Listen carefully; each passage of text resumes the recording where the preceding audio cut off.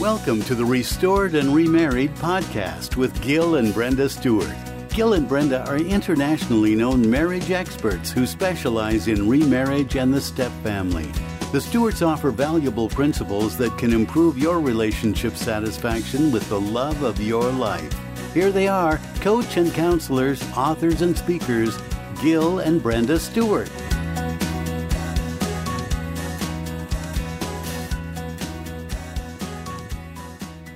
Hey, Brenda and Gil here. We have a fun announcement to make coming up.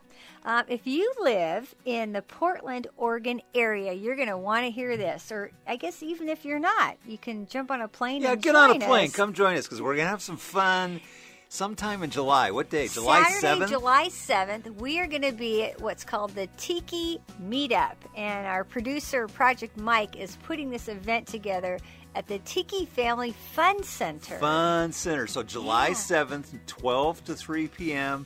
It's actually located in the Gresham, Oregon area. Yeah. And so all kinds of fun. Miniature golf.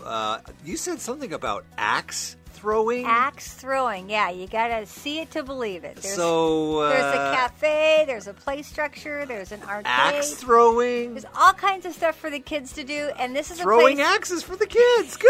Yeah, that's not very good. Yeah. Anyway, this is a chance you can come and meet us if you haven't met us. There's going to be other podcasters there. YouTubers. Did you know we have a YouTube channel? We do. We do. Yeah, so, we put stuff on there once in a while. Yeah. Anyway, check out. We're going to be promoting it on the R&R Facebook page and also the Project Mike, which is MYC. How clever. Page. How clever. Mike. Project It's the Mike. Tiki Family Fun Center. Join us July 7th from 12 to 3. See you later. Hey, all y'all. Gil and Brenda Stewart here. Restored and Remarried, where we give you... Tips, tools, and tingles and for your relationship. When you say tingles, it really has a different... You've never let me say that before. Well, I kind of like it. I kind of like it. You're funny. Funny man. Well, hey, we are excited to share with you today some recent research, an article, actually, that came from the Washington Post June 1st. So this is a recent release by the Washington Post, and it was an article written by John Gottman and Christopher Dullard. Yeah. Dealing with issues that are referred to as 5 myths about marriage. Ooh, we do myths about remarriage, but I think these myths can be marriage or remarriage. Marriage is marriage, remarriage, you got different wrinkles, so this still probably applies across the board. Yeah, so these are from the Gottman Institute, and boy, Gottman's been around for over 40 years, and they are one of the leaders in marriage information. They have a love lab, and they've done so much research through the years. All kinds of gadgets where they measure sweat glands and brain waves and you know the genetics of how relationships work. I mean, after 40 years of doing this, I mean, he is kind of the gold standard. Yeah, so yeah. These myths are going to be pretty interesting to share with everyone. So the first myth that he discusses is common interests keep you together. Well, that makes sense because you're doing stuff together and you have the same compassion or love for it, right? Yeah, so a lot of the online, match.this and, couple that and so forth. Actually, the research that came in that he was cited was in the Pew survey.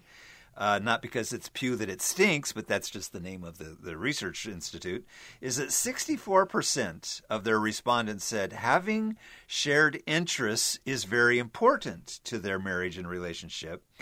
And it was actually beating out having a satisfying sexual relationship and agreeing on politics. Wow. So if we can have shared interests, that's more important than the sex or politics? Wow. So kind of unpack that for me a little bit, Bryn. Well, the myth is that, common interests draw you together. But it's a myth because it's not so much having things in common, but how do you interact about them and with them and while you're doing it. So he cites something here. If like two people are going kayaking and they head out to the lake and one says, "That's not how you do a J stroke, you idiot." What's a J stroke? I don't know, but that's the... But whatever you did, it was stupid, you idiot. Wow. So the criticism... We're participating, but What? Oh, to criticize each other in something that we're loving, that's not cool. No. So you may be doing something together, but if you're not enjoying it, you're not having a whimsical time, then maybe that's not all the glue that it's made out to be. Well, and these destructive behaviors can lead to divorce because you do that over time, over and over. I mean, it's just like a smackdown all the time, doing something you love, and your partner is always putting you down for it, then I think I'd get defensive about that. Yeah, so on into that particular myth, the predictor actually was that of compatibility, that when we actually are sharing the interest and we're doing that together in a positive ratio to negative, more positive is coming from the activity, the relationship, and that it should be about 20-1 in everyday situations. So it says whether a couple is doing something they both enjoy or not. So actually, wow. hey, thanks, 20-1? That means for every one negative thing I say to you, I need to put 20 more in your love bank. Wow. That's a lot. That's a lot because, when you think about it, it is repetition. I think I'm behind. Well, if we're going to keep points, we'll talk about that later, because that's actually one of the myths. But, 20-1 ratio. So the thought is, if you're out having a good time, doing something you both enjoy, make sure you're doing it with a lightheartedness and that there is some positive feedback rather than, hey, that J stroke is wrong. Rather, it should be like, tell me about that. That looks kind of like a different stroke you got going on there. Explain it to me. Please. Yeah, it's all how you frame it. How you frame it, the tone of voice, that kind of stuff, so that it's in a positive refrain rather than, that's stupid. Well, I know some couples, too, that have common interests, let's say golf or something, and it gets so competitive that it's not fun anymore, too. So, yeah, you gotta watch. Yeah, we enjoy going out and playing golf, but we don't keep score. Well, I know you outdrive me, but I go straighter. So you get the both. We both have worlds. fun. We That's both right. get to the little round hole eventually. So, okay. So what's the next myth? So myth number 2. Okay, so myth number 1 is common interests keep you together. Okay. Myth number 2 is never go to bed angry. Oh, really? Yeah. Really? Now, there's lots of signs that you can see on the road, and and they say here on 90s R&B ballad songs about not going to bed angry. Ephesians 4:26, let not the sun go down upon your wrath. Oh, you're gonna go scriptural Well, on me too, and I can see that to some extent. But what happens is sometimes you might this be doesn't rushing a decision. Well, because I know that if we've had an argument, or even, especially with stepfamily stuff, oh my goodness, I'd get so worked up hearing something maybe that was going on in the other home. And once I would sleep on it and wake up the next day, I would have a calmer, different perspective. May not have been a different outcome, but for me personally, it was good to just kind of because break. if you're rushing through it so that you can get over the argument so you can go to bed, you could be having an argument until 2 or 3 o'clock in the morning and still not resolve it. And then you're not thinking clearly. Well, you're tired, you're exhausted, your emotions are frayed, and it's pretty unlikely that you're going to work through a fight about the dishes regardless of how late you stay up. So why not sleep on it? Mm-hmm. Let your body cool off, so to say. And when they talked about it, this particular issue about not letting never going to bed with being angry, they went on and said that in their love lab that they would actually have couples engage in an argument, an all-out fight, and get them really worked up. And then they would get themselves really worked up. Yeah, they didn't need any help from the scientists. And then they would actually inject, saying, "Hey, hold on a second, guys. We have some technical difficulty going on with our equipment. Could you take a break, go out to the lobby, read a magazine, just kind of cool off for a few minutes, and then come back and we'll resume your fight." And once the technical stuff is taken care of. Well, they really weren't having a technical difficulty. They were giving the couple a chance to cool off. And technically, it takes about 30 minutes, as the research goes, for you to be able to, collect yourself, get your wit back about you, let your emotions cool off so that you can physiologically calm down and begin to speak rationally and respectfully with one another. So actually, hey, let me sleep on it for the night might be a better response. I mean, I think that's kind of what you said. Well, yeah, and I think it helps too, even as we work with couples.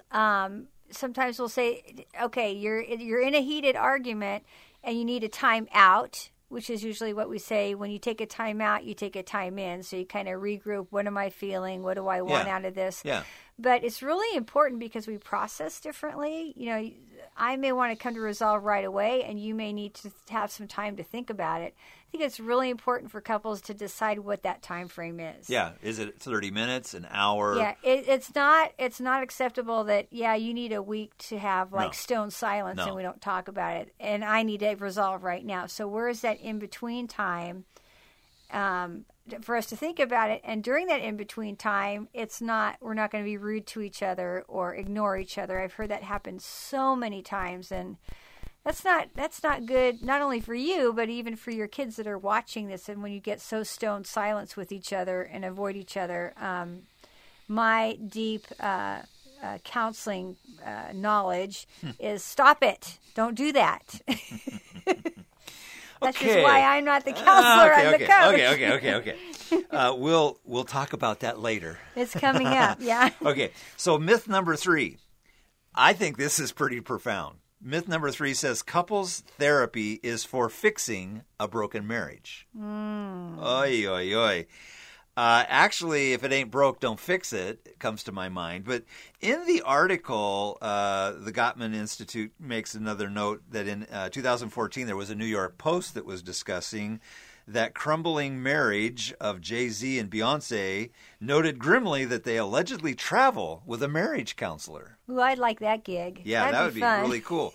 So I guess the drift here is that seeking help, seeking how to reinforce and support your marriage early on is actually more beneficial to maintain rather than try to rescue it from going and sinking. Yeah. And I think one thing we usually say a lot is the best time to go to marriage counseling is when everything's okay. Because when everything's okay, your defenses are down, you're open to learning new tools. But when you're ticked off at each other and the defenses are up, you're not as willing to explore new options. Right behind that, I would really have to say that if you are emotionally flooded, stressed, and have too much on your plate, that maybe is a good time to maybe get reinforcements and fix a serious problem. But it is not the time to really dig in and try to retool your marriage.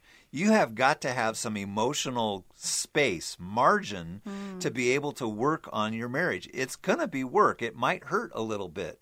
So if you're stressed or you're trying to, save it before it sinks, maybe the idea is, hey, row to an island and relax a little bit. Get some margins to work with, because if you don't have the emotional bandwidth, so to say, to work on the problem, you might actually be making it worse. Boy, that's so true. But isn't that hard? Like when you're in the middle of it, you want that pain to go away. You want that relief. Right.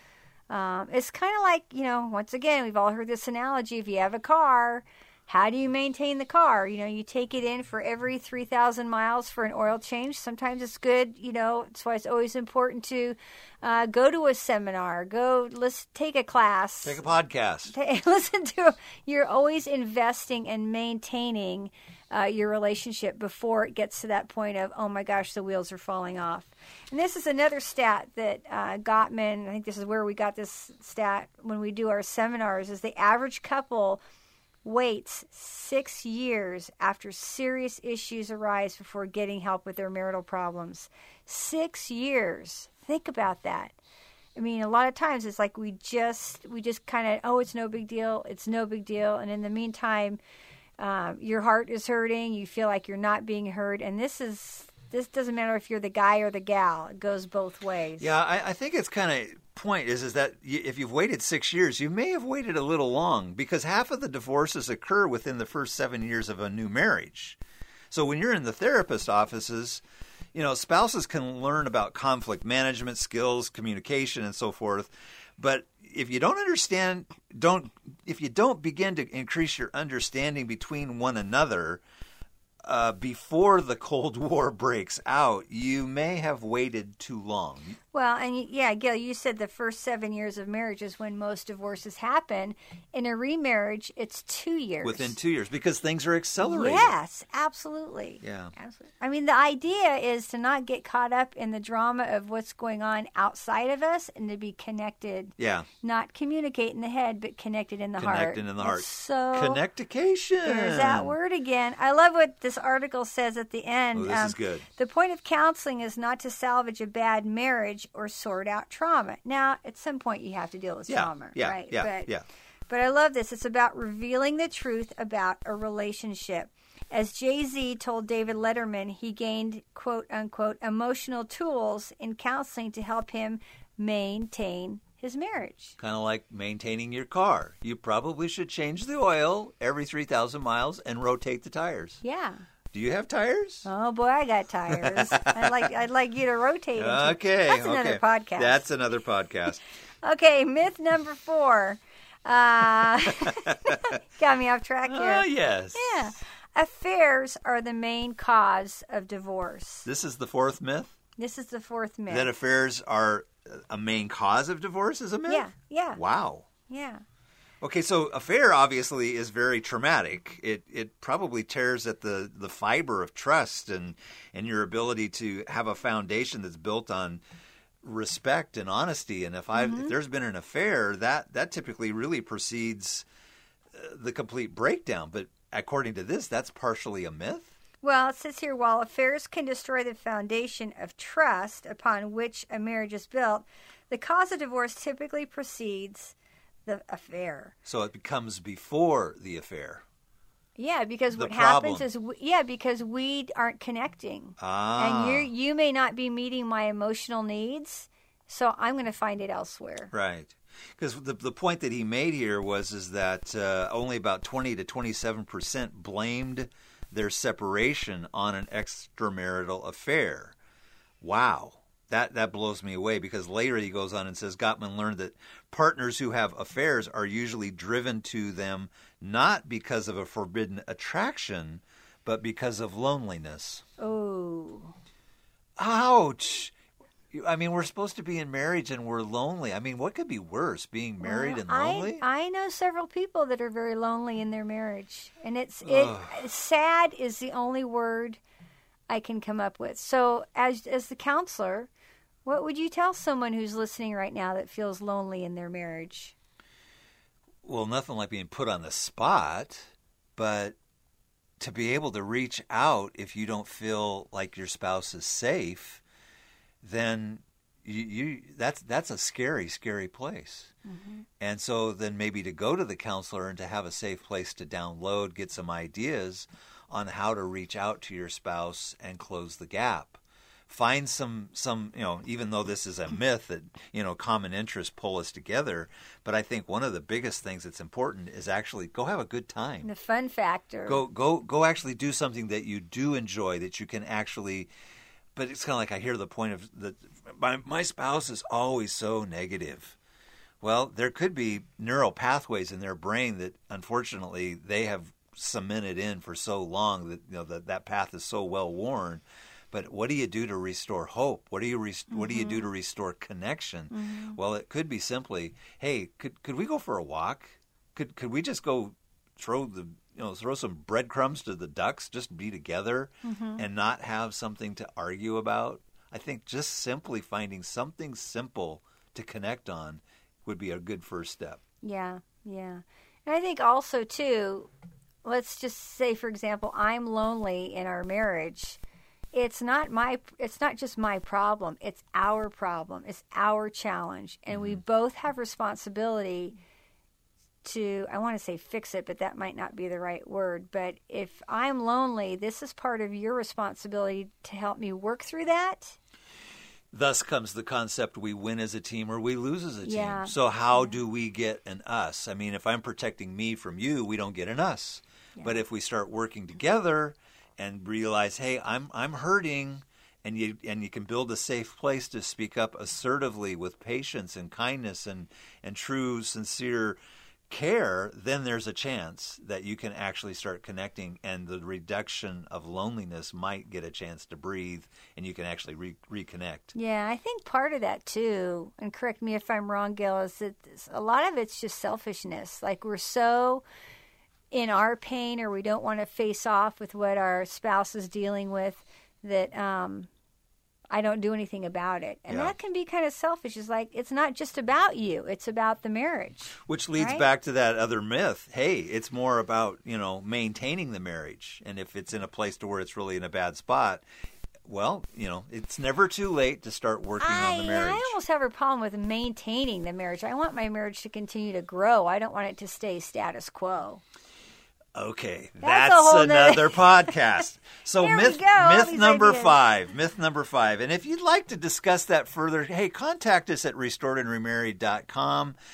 We are on Facebook. We have a closed group as well. But, please, that's how we hear from people, is you reach out to us via our Facebook, and that's how we correspond with people. And I always forget to mention that we offer coaching, counseling services. We hardly ever mention it, but we work with a lot of couples via Skype. And can do some sessions with them. We work with people all over the world. It's kind of fun. Yeah. Okay. So the last myth. Let me just review really quick. Myth number 1, common interests keep you together. Okay. Right? Myth number 2, never go to bed angry. Maybe not. Myth number 3, couples therapy is for fixing a broken marriage. Yeah. And myth number 4, affairs are the main cause of divorce. So what do we got for number 5? Okay, so the fifth myth is marriages benefit from a relationship contract. Now, this is the ultimate keeping score on who's doing what. Ooh. Keeping track can actually cause couples to keep score, which when they keep score, and if the score gets out of balance, resentment can begin to grow. Now, keeping score, we've talked about getting dings for, making the bed. A ding is a positive. It's a positive. Making the bed, cleaning the toilets, vacuuming the floors, making love, bringing you roses, washing your car, you making me chocolate chip cookies with walnuts. I hope you get the drift here. Yeah. Those are all fun things to do. They're playful because we'll text each other, during the day. If I leave before you and I come home and I see the bed made, then I can text you a ding, and that's just a playful. We playfully talk about points. Yeah, but it's kept whimsical. Fun. It's kept whimsical, but when people get these contracts, then out goes the window grace. Yeah, there's no grace in the relationship. Yeah, you didn't this, you didn't that. Well, the contract said this. Well, where's the grace in that? Where's the whimsical in that? There's no playfulness in that. And so keeping contracts or keeping points is actually possibly a myth. Now, there was some more statistic here. Yeah, here's, according to this article here, it says, according to a study of 3,000 couples by Harvard Business School, the solution is to ditch the contract and spend money on a cleaning service. This is if you were fighting over the dishes or something. So you forget about the contract and spend the money on a cleaning service. Ooh, I like that already. I figured you would. Why? So the couple can spend more time together having positive interactions and fewer arguments. Instead of a contract, it's a compromise. Now, you may not have money, ladies and gentlemen and listeners, to hire a cleaning service. If you can, then that's a really nice luxury. If you don't, then do what's necessary and lower your expectations. I would rather have a few dirty dishes in my sink and be in love with you and have a good relationship than to get my panties in a wad about who emptied the dishwasher and there's dirty dishes. Seriously? Yeah. I like what you said last night. How did you say it? Which totally caught me off guard. This was new information after 15 years. It's like, usually in our house, whoever cooks, then the other person does the dishes. So I think I do the majority of the cooking, but you let me know last night that you don't like the way I clean up the kitchen. I did not know that. Well, but let me redeem myself here really quickly. The cook does not clean very often. When I do cook, which is quite rare, I clean behind myself. But you cook differently, and so I love it when you cook. So out of appreciation, I'll clean up. But you know what? Honestly, you clean better than me, so I'm like, knock yourself out. Well, we'll just talk about you remaining to put lids back on things. That's that's my That's another hold me podcast. accountable. I got to put lids on tighter on the ketchup. Yeah, that's another podcast. I think the point here with this last myth is that couples need to act in a kind and loving way, intentionally and attentively, as often as they can. Some things simply cannot be mandated even by a contract. And that's where I always say, just be nice to each other. It's non-fattening, it's not illegal, and it might lead to other things. so those are your 5 myths about marriage. So have a discussion about it. We'd love to hear your thoughts on this. Yeah, do reach out to us. Yeah. Okay, thanks once again, and as we often say, if you ain't got the marriage, you ain't got nothing. Take care. Take care. You've been listening to Gil and Brenda Stewart with the Restored and Remarried podcast. If you enjoyed today's time together, share it with a friend. And be sure to sign up for Gil and Brenda's free newsletter, subscribe to upcoming podcasts, and learn where they're speaking. It's all on the website, restoredandremarried.com. Connect on Facebook, Instagram, and Twitter, and hashtag #RestoredAndRemarried. Plus, they offer one-on-one couples coaching with amazing results. Join the Stewarts next time as they provide more tips, tools, and tingles for your relationship. Remember, if you ain't got the marriage, you ain't got nothing.